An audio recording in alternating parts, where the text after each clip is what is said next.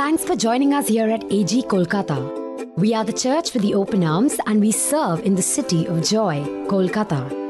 It is our desire to reach out to those in need and to be instruments of effective change in a hurting world.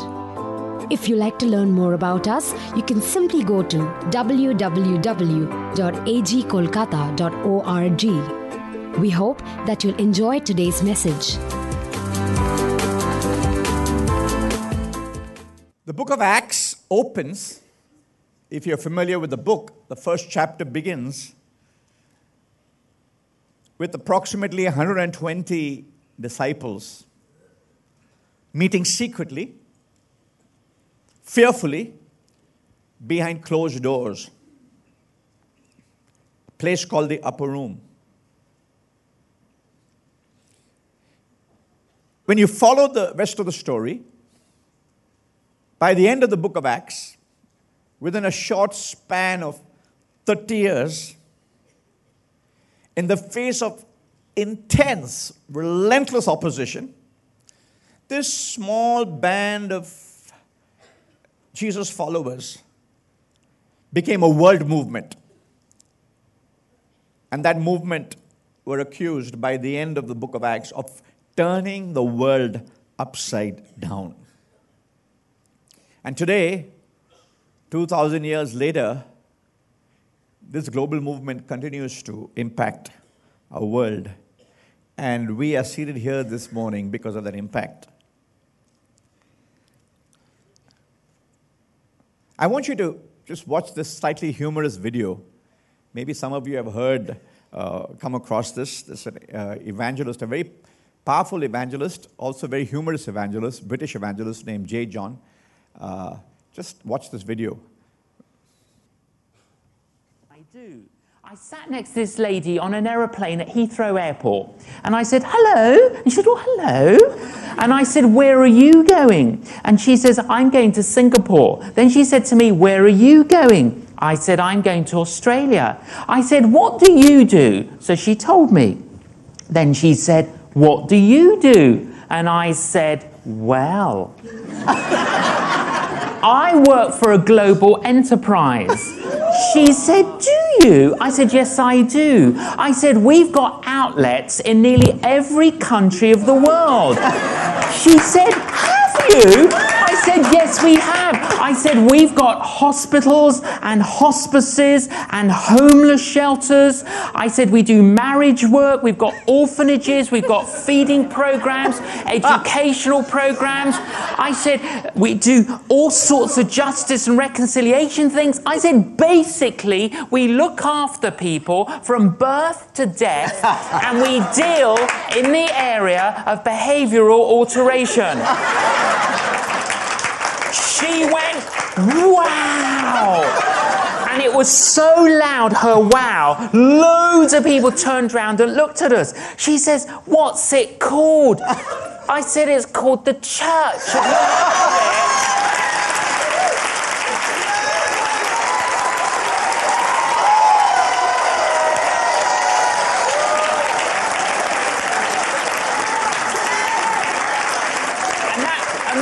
Really, isn't it? If we are a follower of Jesus, then we are part of a global enterprise. But not only is it global, it's intergalactic because it includes everyone that's gone before us. Wow.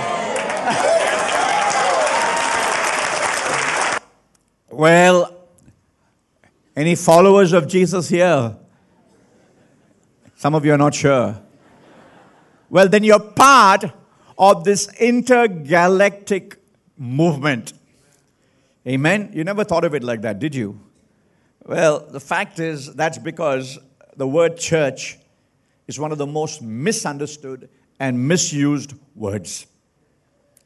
Because as it's defined in the New Testament, the church is a global movement of Jesus followers who are passionately committed to doing God's will on earth. Period. Let me say that again. As defined in the Bible, the church is a global movement of Jesus followers passionately committed to doing God's will on earth. It doesn't say anything about religious affiliation. It doesn't say anything about a building. It doesn't say anything about structure, organization. I'm not against any of those things. But they are incidental to what the church is. An intergalactic movement for transformation. Now, this movement was born at a certain point in history called Pentecost. Recorded in the book of Acts chapter 2, when the Holy Spirit was poured out upon these 120 timid, scared, intimidated Jesus followers. It's recorded in the second chapter of Acts. These disciples were in an upper room in Jerusalem. Rewind, what had happened? They were all excitedly following Jesus because they thought Jesus is going to lead a revolutionary movement that will throw out the Romans from their homeland and restore the kingdom of David. That was their limited view of what Jesus came to do. And of course, Jesus was arrested, executed, risen from the dead, and had appeared to some of them. And so, they are convinced Jesus has risen from the dead, but they are still afraid. But then they remembered one of the last commands of Jesus. He had told them, do not leave Jerusalem. Wait for the gift my Father promised. Then Acts 1:8, he gave them this command and this promise. The command, by the way, in verse 4 is wait. The promise is, you will receive power when the Holy Spirit comes on you, and you will be my witnesses. Now, the disciples did what Jesus told them to do. They waited in the upper room. Again, frightened, unsure. Will it happen? Would it happen? Well, he told us, let's just wait. And then it happened. So recorded in the first few verses of Acts chapter 2. Welcome to join me in reading the description of this momentous event. It says, when the day of Pentecost came, they were together in one place. Suddenly, a sound like the blowing of a violent wind came from heaven and filled the whole house where they were sitting. They saw what seemed to be tongues of fire that separated and came to rest on each of them. All of them were filled with the Holy Spirit and began to speak in other tongues as the Spirit enabled them. Just quickly to summarize what happened. There was a sound. What was the sound? Like the blowing of a violent wind. There were visuals. They saw tongues of fire, separate tongues of fire, descending on each of them. And then, of course, the immediate impact on those on whom these tongues of fire came, it says in the very last sentence in verse 4, they began to speak in tongues as the Spirit enabled them. All dramatic manifestations. Now, these dramatic manifestations were all signs of the coming of the Holy Spirit upon the first disciples. How do we know that? It says so explicitly. All of them were filled with the Holy Spirit. Now, if you go on to read the rest of the chapter, you'll find this event of the Holy Spirit being outpoured on these first generation of Jesus followers. It caused such an uproar and commotion in the city of Jerusalem, which, by the way, at that time was a little bit like Calcutta during Durga Puja time. Okay, it's filled with people. The only difference is the people who had come to Jerusalem were from every corner of the globe, the then known world at least. They were foreigners to Jerusalem. And when they came, what made them amazed, filled with awe, was as they came running to see what was happening, this uproar, they heard them speak in languages and dialects that these simple Jews had no way of learning on their own. And it says they were bewildered, amazed, filled with wonder. On the other hand, there were some who mocked, said these people have had one too many, and they are speaking stuff that they don't understand. Now, we don't know exactly after how long, but at a certain moment,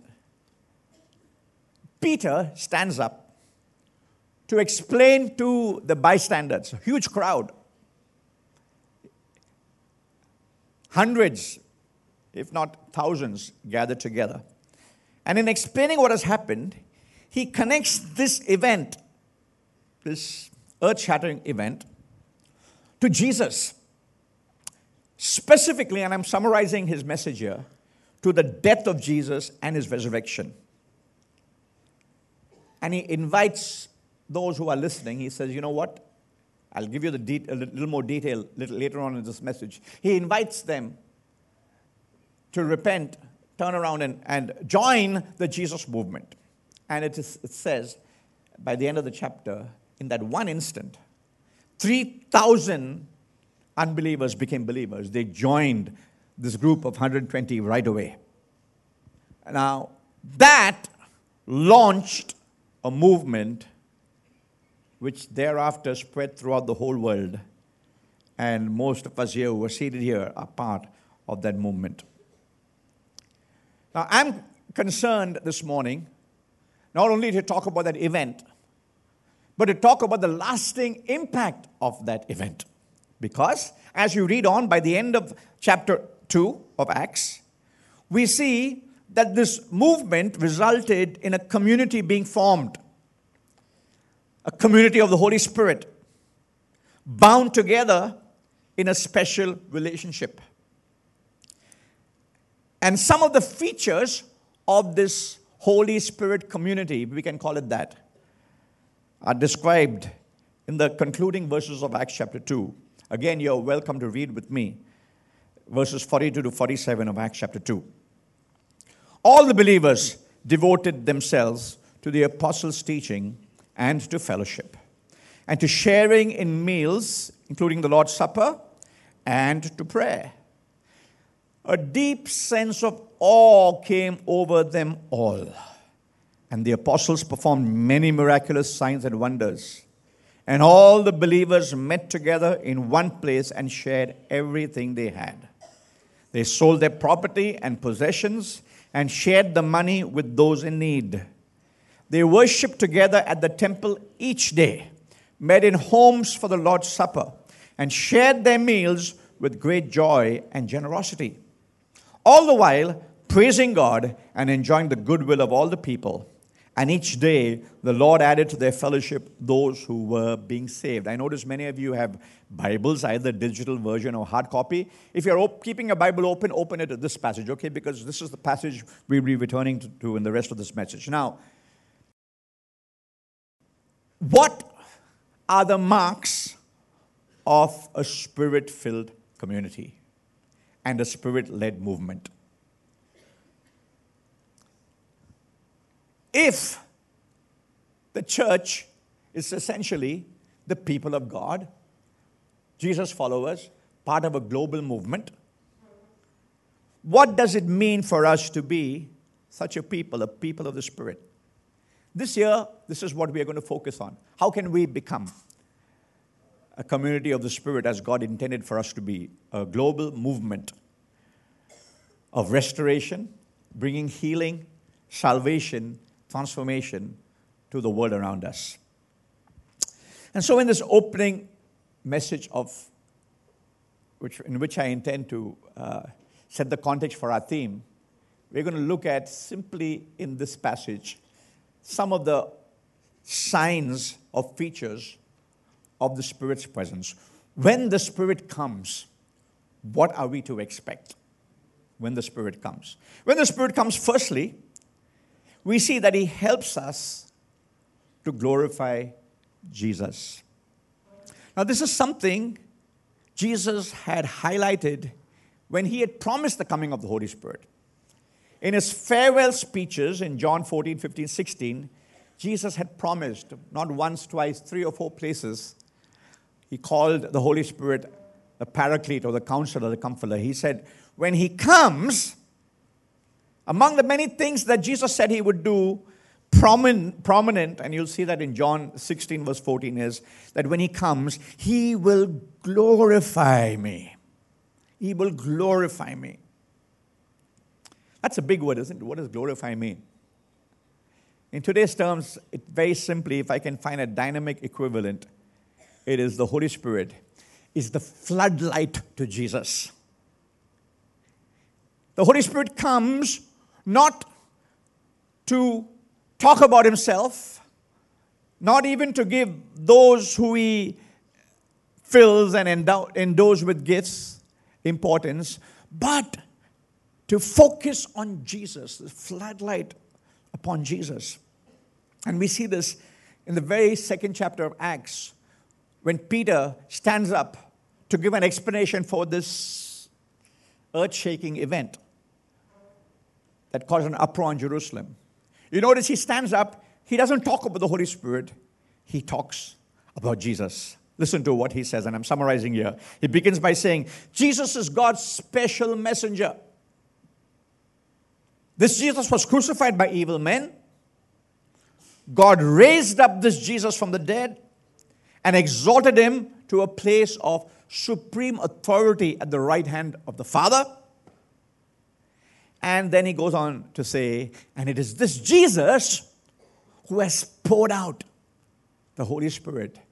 And you are witnessing the result of that outpouring. That is the summary of Peter's message. And in his great climax, verse 32 of Acts 2, a punchline, this is what he says. He says to his hearers, all Jews, many of whom may have been there when Jesus was crucified, he says, God has made this Jesus, whom you crucified, both Lord and Christ.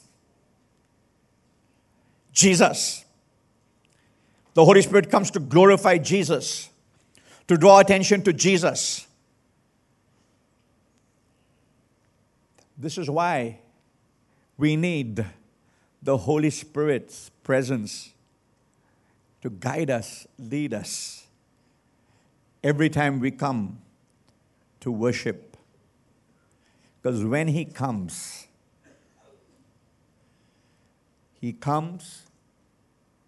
to enable us to exalt, to lift up the name of Jesus. The words of the apostles, for God has exalted him and given him a name which is above every other name. The name here signifies authority. At the name of Jesus, Paul says, every knee will bow, every tongue confess that Jesus Christ is Lord. Beloved, that is why, if you notice, if you're new to this church, we don't give as much importance to form and ritual as we give to the attitude of the heart. That's why it's also important that every person participates. The Holy Spirit doesn't just live on the platform here. He doesn't just anoint the worship leader. He comes to enable every human being whose heart is open to the Lordship of Jesus to lead the universe in giving praise, honor, and glory to Jesus. And if you look at the last book of the Bible, which tells us how it's going to be when we reach the other side, the centerpiece of heaven, the centerpiece of universe is the Lamb of God who takes away the sins of the world. And what we do when we gather together as believers here, either in a large gathering like this or in smaller groups in our homes, is rehearsal. It's practice for what we are going to do when we are in the direct presence of our living God. So this is the critical test, by the way. Every time believers get together, whether it is in a small group or large group, whether we are singing songs of worship, opening our mouths to pray or praise, whether someone stands up to testify, this is the test. Care group leaders, pastors, the bottom line question, is it glorifying Jesus? Is it glorifying Jesus? the moment anyone turns focus away from Jesus in worship or testimony or preaching, no matter how great the preacher, if you find the person, the worship leader, preacher, drawing attention to himself, when you give a wrong answer on the television panel, the buzz that should go off in your heart. It's not about me. It's about Jesus.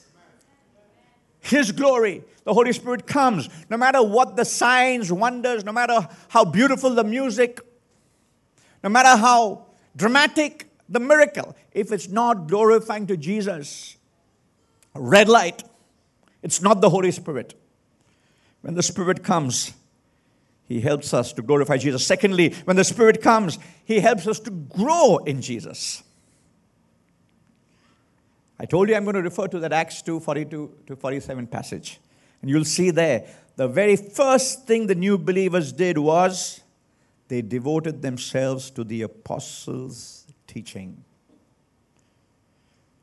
This is a test of a genuine experience with the Holy Spirit, friends. I know when I accepted Jesus, the most, some people have very emotional, dramatic experiences. Mine was not like that. But one thing I was very conscious of, the next morning, I wanted to know more about this Jesus. I wanted to grow in my relationship with Jesus. And if you are aware of such a thing as the Bible, God's Word, it will give you a hunger for God's Word. So the early disciples sat at the feet of the apostles and grew as they learned. Just something to highlight here, friends. They didn't just devote themselves to any teaching that was flying around. There were lots of teachings, religious and otherwise, going around, okay?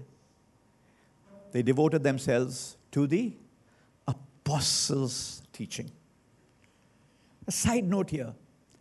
There was such a thing as good teaching and bad teaching. Right teaching, wrong teaching.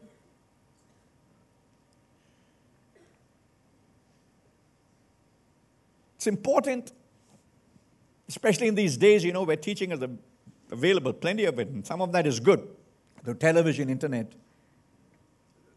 And of course, there are some people who feel, because we have teaching on the internet and we have, services on TV, we don't need to even go for a worship service. I have the Holy Spirit, and the Holy Spirit is enough to teach me. I don't need to listen to any human being. Friends, false, wrong. The early church, early followers of Christ had such a powerful encounter with the Holy Spirit, but they still needed to sit at the feet of the apostles to get the right kind of teaching. And I'll tell you why. Particularly in our country, where we have so many religious books, and some of the books, we read it as mythology. Some of the books, we see it as a book of magic or mantras, right? And we think the Bible is a book of mantras. And we think, and by the way, we encourage people to memorize Scripture. But we think, if I just memorize Scripture and keep repeating that Scripture, it has magical power. No, friends, the Bible is not to be read or used like that. It's not a book of magic.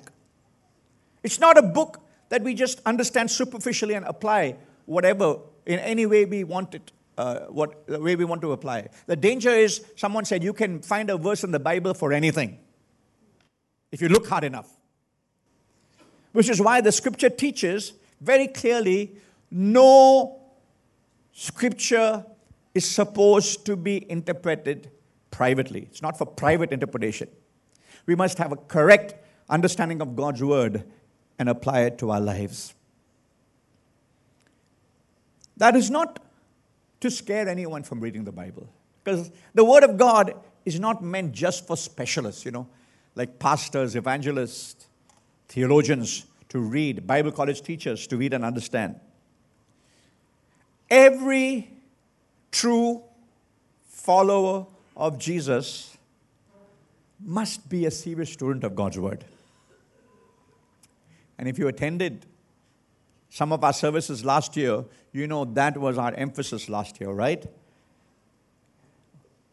What was our theme? Love the Word, learn the Word, live the Word. That's right. And just because the year is over doesn't mean we forget the emphasis.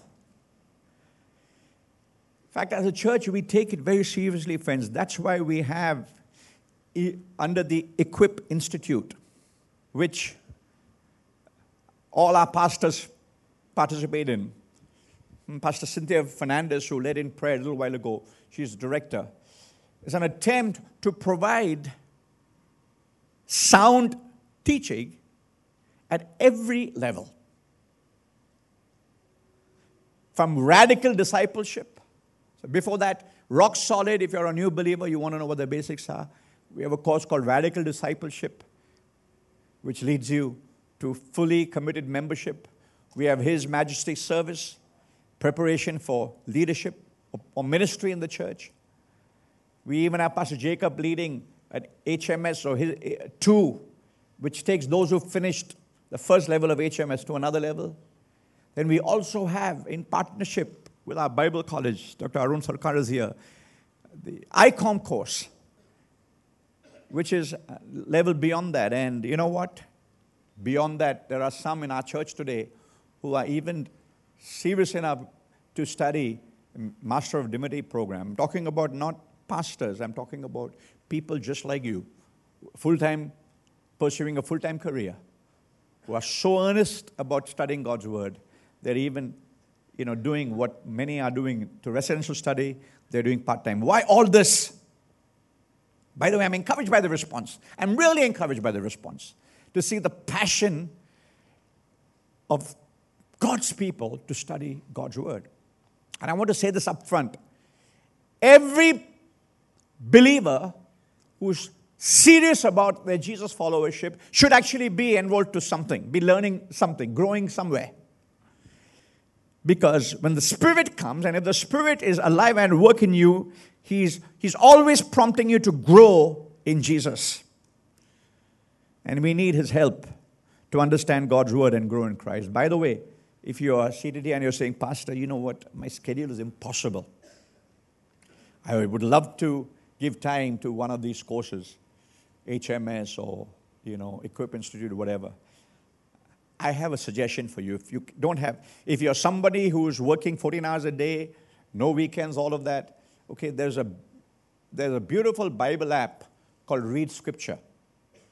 I don't know if Read Scripture. It actually will take you less than 30 seconds to download. And what it allows you to do is it has arranged the entire message of the Bible in beautiful segments. Each segment has, I think, one of the finest video summaries I've ever seen. Video summary of each segment. Beautifully done, beautifully illustrated.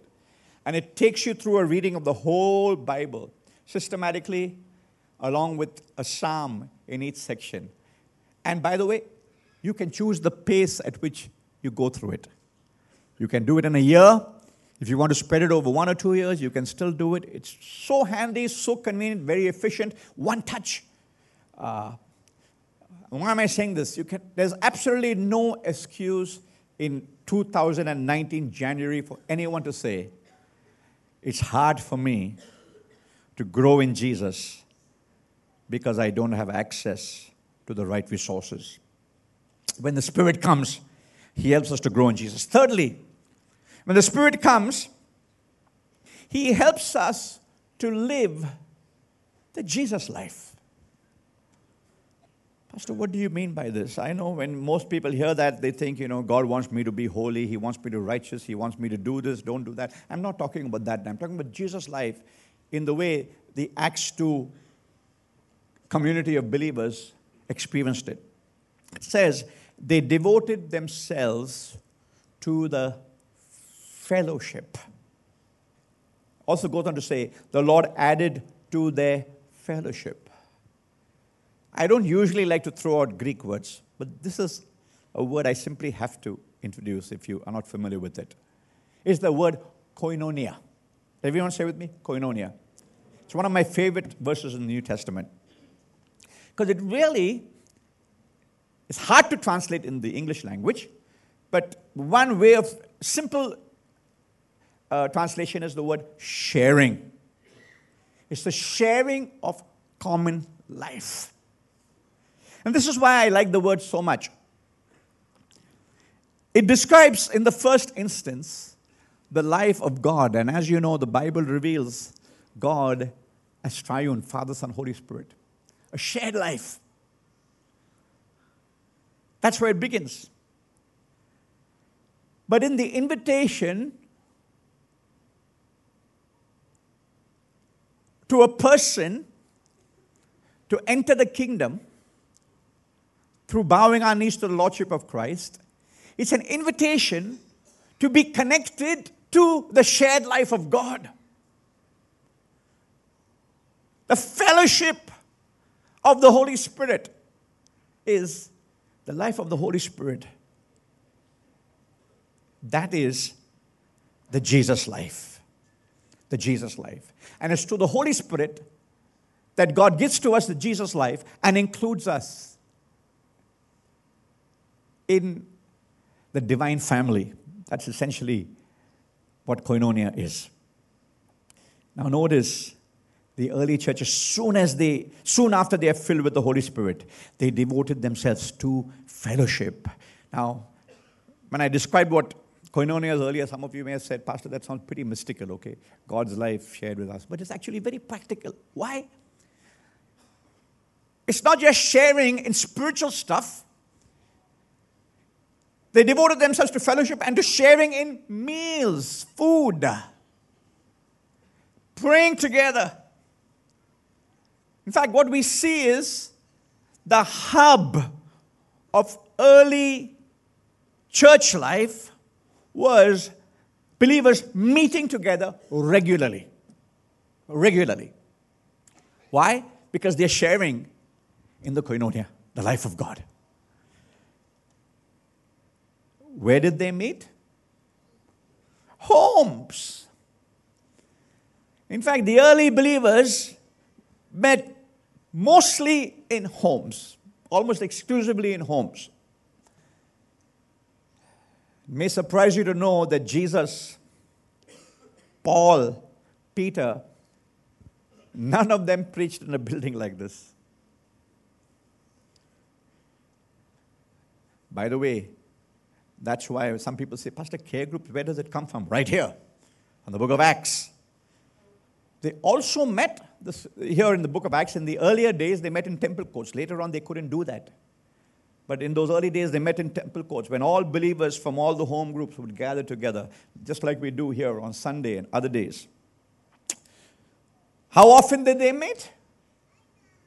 According to the scripture in Acts, daily, every day. I like to interpret it as often as they could. Why? They shared the common life, the koinonia. The Jesus life is a life of sharing. Mistake we have made is in emphasizing so much personal holiness. There's a place for that. Moral purity, there's a place for that. But the New Testament emphasis here in the book of Acts, this word sharing, by the way, in this short passage is used 4 times. It's the word koinonia. It means being interconnected, caring for one another. In a world marked by divisions, koinonia breaks down all gender, social, economic, caste, and class barriers. Do you hear that? So it's not just some airy-fairy mystical thing, this koinonia. It's absolutely practical. In a world where prejudice and bias run so deep, nepotism, ethnocentrism, misogyny, all of these things which divide, cause strife, cause violence. Koinonia goes exactly the opposite and says the kingdom of God is like this. There's no gender barriers. There's no ethnic barriers. There's no economic barriers. When we gather together around the table of the Lord, when we gather together worship, we are colorblind. We don't have any caste bias. We don't have any national bias. We don't have any racial bias. That is the power of koinonia, friends. We experience genuine love, great joy, and generosity. Do we experience it perfectly? No. But this is the ideal towards which we are supposed to be working daily in the power of God's Spirit. Incidentally, that is why care groups are such a vital part of where the Lord is taking us as a church.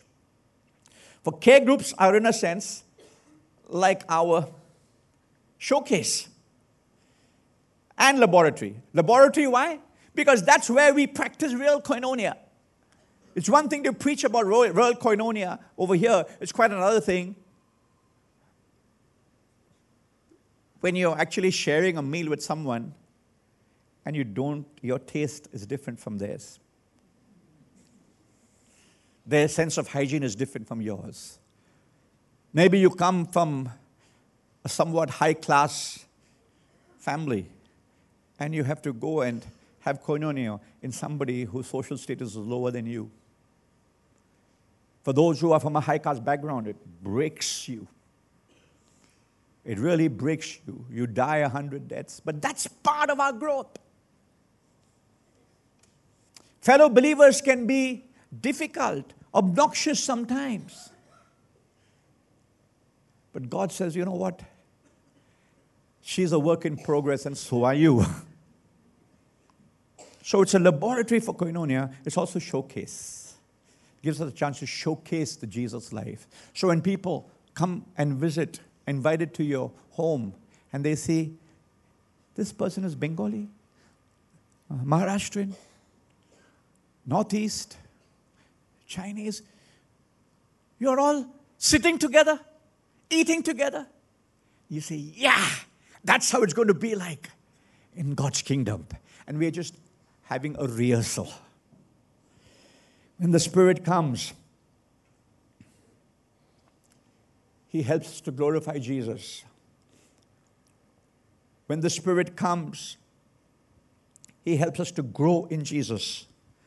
When the Spirit comes, He helps us to live the Jesus life. And finally, when the Spirit comes, He helps us to bear witness to Jesus.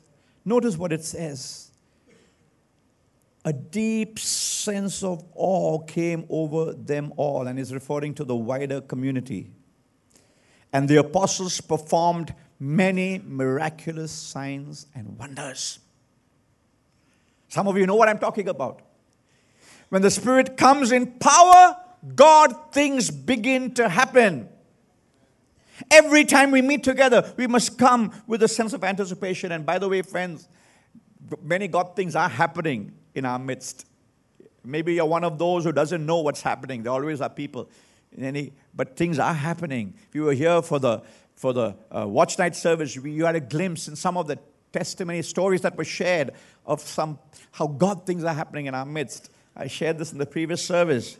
Pastor Krishna, who leads the Aradhana service, fresh yesterday. My wife came home from Aradhana and said, we had so many beautiful testimonies in Aradhana. He talked about a lady who stood up and said, you know what, I was in a coma in ICCU. Doctors had given up on me. Somebody told us that Jesus told my family, Jesus can heal me. They started praying to Jesus. She said, I'm standing here today as testimony that Jesus works miracles. Another testimony she shared was about a young lady who said her family was on the rocks because it's an unfortunate reality of our world. She said, we had 3 daughters and my husband, obvious male chauvinist, okay, with the gender bias. He was so angry that he didn't have a son. When I started expecting a 4th child, he became very bitter and angry and said, if the 4th child is a girl, I'm going to divorce and walk away from you. It's a very sad tribute of our time. But see the mercy and grace of God. She said, we were so afraid. In fact, the mother was there apparently. She said, I helped my daughter to take some medicine that would abort the fetus. That's how terrified they were of the outcome. It didn't work. Then we heard that there's a God who hears the cries of people like us. We prayed, and then she pointed out to her fourth child, I think 2 or 3 years old, little boy, who was there at the church. Give glory to God, friends. He's alive. God, things happen. Or let me make it very clear, friends. The fact that God does miracles doesn't mean that Koinonia is a place that will make hospitals and doctors redundant. No. It doesn't mean that the Koinonia, the fellowship of God's presence, is a place where we have a quick fix-it for all problems. Okay, my business has a problem, come get prayer, zap, everything is okay.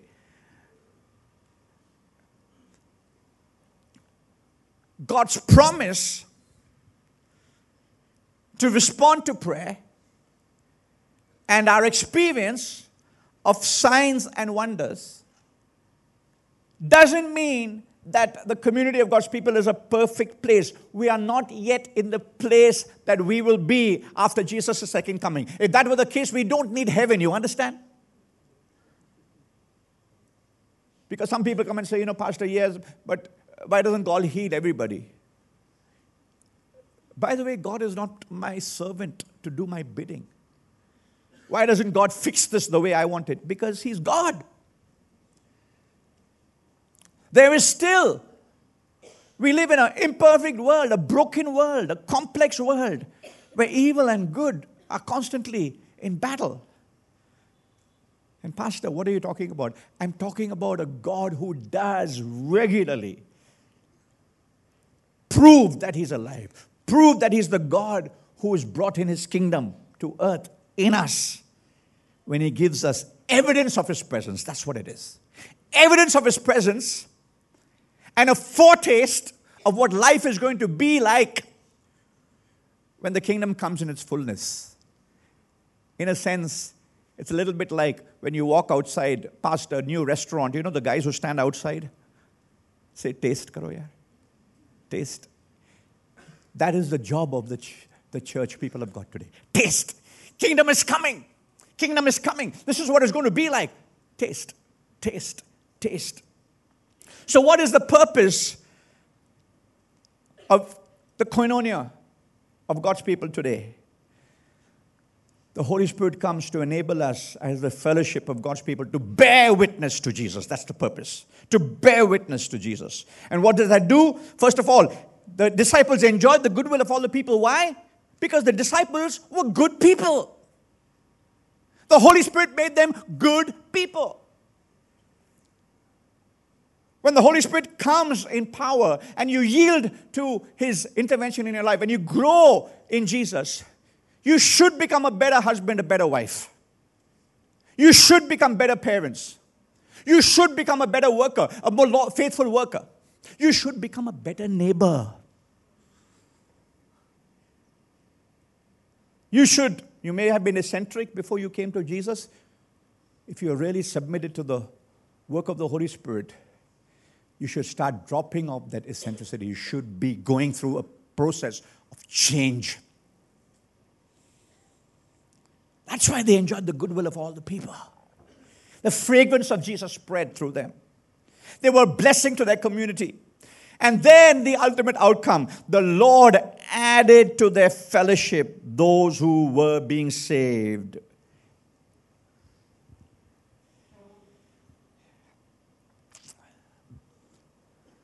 The treasure that we've received, the pearl of great price that has become our possession. God says, don't be selfish. Share it. Share Jesus' saving grace. Share Jesus' power. Tell the world Jesus saves, Jesus heals, Jesus delivers, Jesus gives life, Jesus brings hope. Share it. And let people decide. And you know what? Because their experience of the Holy Spirit was so genuine, so deep, so life-transforming. The Lord added. How often? Daily. Daily. That is my prayer for every community of the Holy Spirit in our city, that we will truly, because we truly experience the life of the Spirit, the Jesus life in us, people will touch the Jesus life. And it's the most powerful, attractive life. They will want it. They will be drawn to it. I often ask myself, as I ask you this morning, when the Holy Spirit comes, He comes to help us bear witness to Jesus. In today's language, bear witness is advertisement. What kind of an advertisement am I in? What kind of advertisement are you? Colleagues at work, colleagues at school, excuse me, pointing, but 3 fingers are pointing at me. If they had to judge Jesus from your life, will they say, oh boy, not for me? Or will they say, I want it. I want it. Not that we are perfect people. We are broken people in the making. We don't try to put on a show that we are already there, no friends. But when they see us, with all our warts and weaknesses, but with the treasure of Jesus shining through these broken pots, that's what I am. I'm a crackpot. So are you. But if the beauty of Jesus, the radiance of Jesus is in me, it will shine forth. So yes, friends, as I bring this message to a close, let me quickly say, this church exists because of the outpouring of the Holy Spirit all across the globe over 100 years ago. It was a modern outpouring of the Holy Spirit, spread all across the globe, including our own nation of India. Right here in our city, by the way, the earliest recorded Pentecostal outpouring occurred, do you know when? In the year 1907. There's a record of that. A couple by the name of Alfred and Lillian Garr, American missionaries, had revival meetings in our city. And let me quickly read for you. Don't get distracted, please. I'm almost done. This is an excerpt from a description of what happened in one of those meetings. I quote, "The deep sense of conviction of sin resulted in people falling to the floor, shrieking, groaning, sobbing, shaking. Spirit came in power. These are some of the manifestations. Other features included frequent reading of jubilant psalms, vocal expressions such as praise the Lord, glory to God, hallelujah, in addition to holy laughter. Under the inspiration of the Spirit, different voices blended, creating awe-inspiring singing in tongues. In one instance, a person even wrote in an unknown language. When holding a pen, their hand was moved rapidly by an unseen power across the paper. Listen to this. Another time, a strong current of wind blew through a seekers' meeting, making it seem as if they were reliving the day of Pentecost themselves. Sometimes, believers engaged in intercessory prayer with groans that words cannot express. Friends, let me say to you this morning, very upfront, we don't seek after manifestations, okay? Whatever they may be. We seek after His presence, the Holy Spirit's presence. And the Holy Spirit is such a gentle person. At the same time, because He is God, He is unpredictable. We don't judge His impact or influence based on how loudly you shout or whether you howl or shriek. That's not. At the same time, when we invite the Holy Spirit, we can't give him terms of engagement. You know what I mean? We say simply, honestly, Pastor Cynthia used the word transparently, come, Holy Spirit. Our theme for this year, friends, is a simple prayer. Holy Spirit, breathe on us. Thanks for listening to this message from AG Kolkata. We hope you would stay connected by following us online. You can find us on Facebook, Twitter and Instagram by using @AGC Kolkata. We would love to know how this message has touched your life. Please take a moment to share your story by emailing us at stories@agkolkata.org. Hope you have a great week ahead.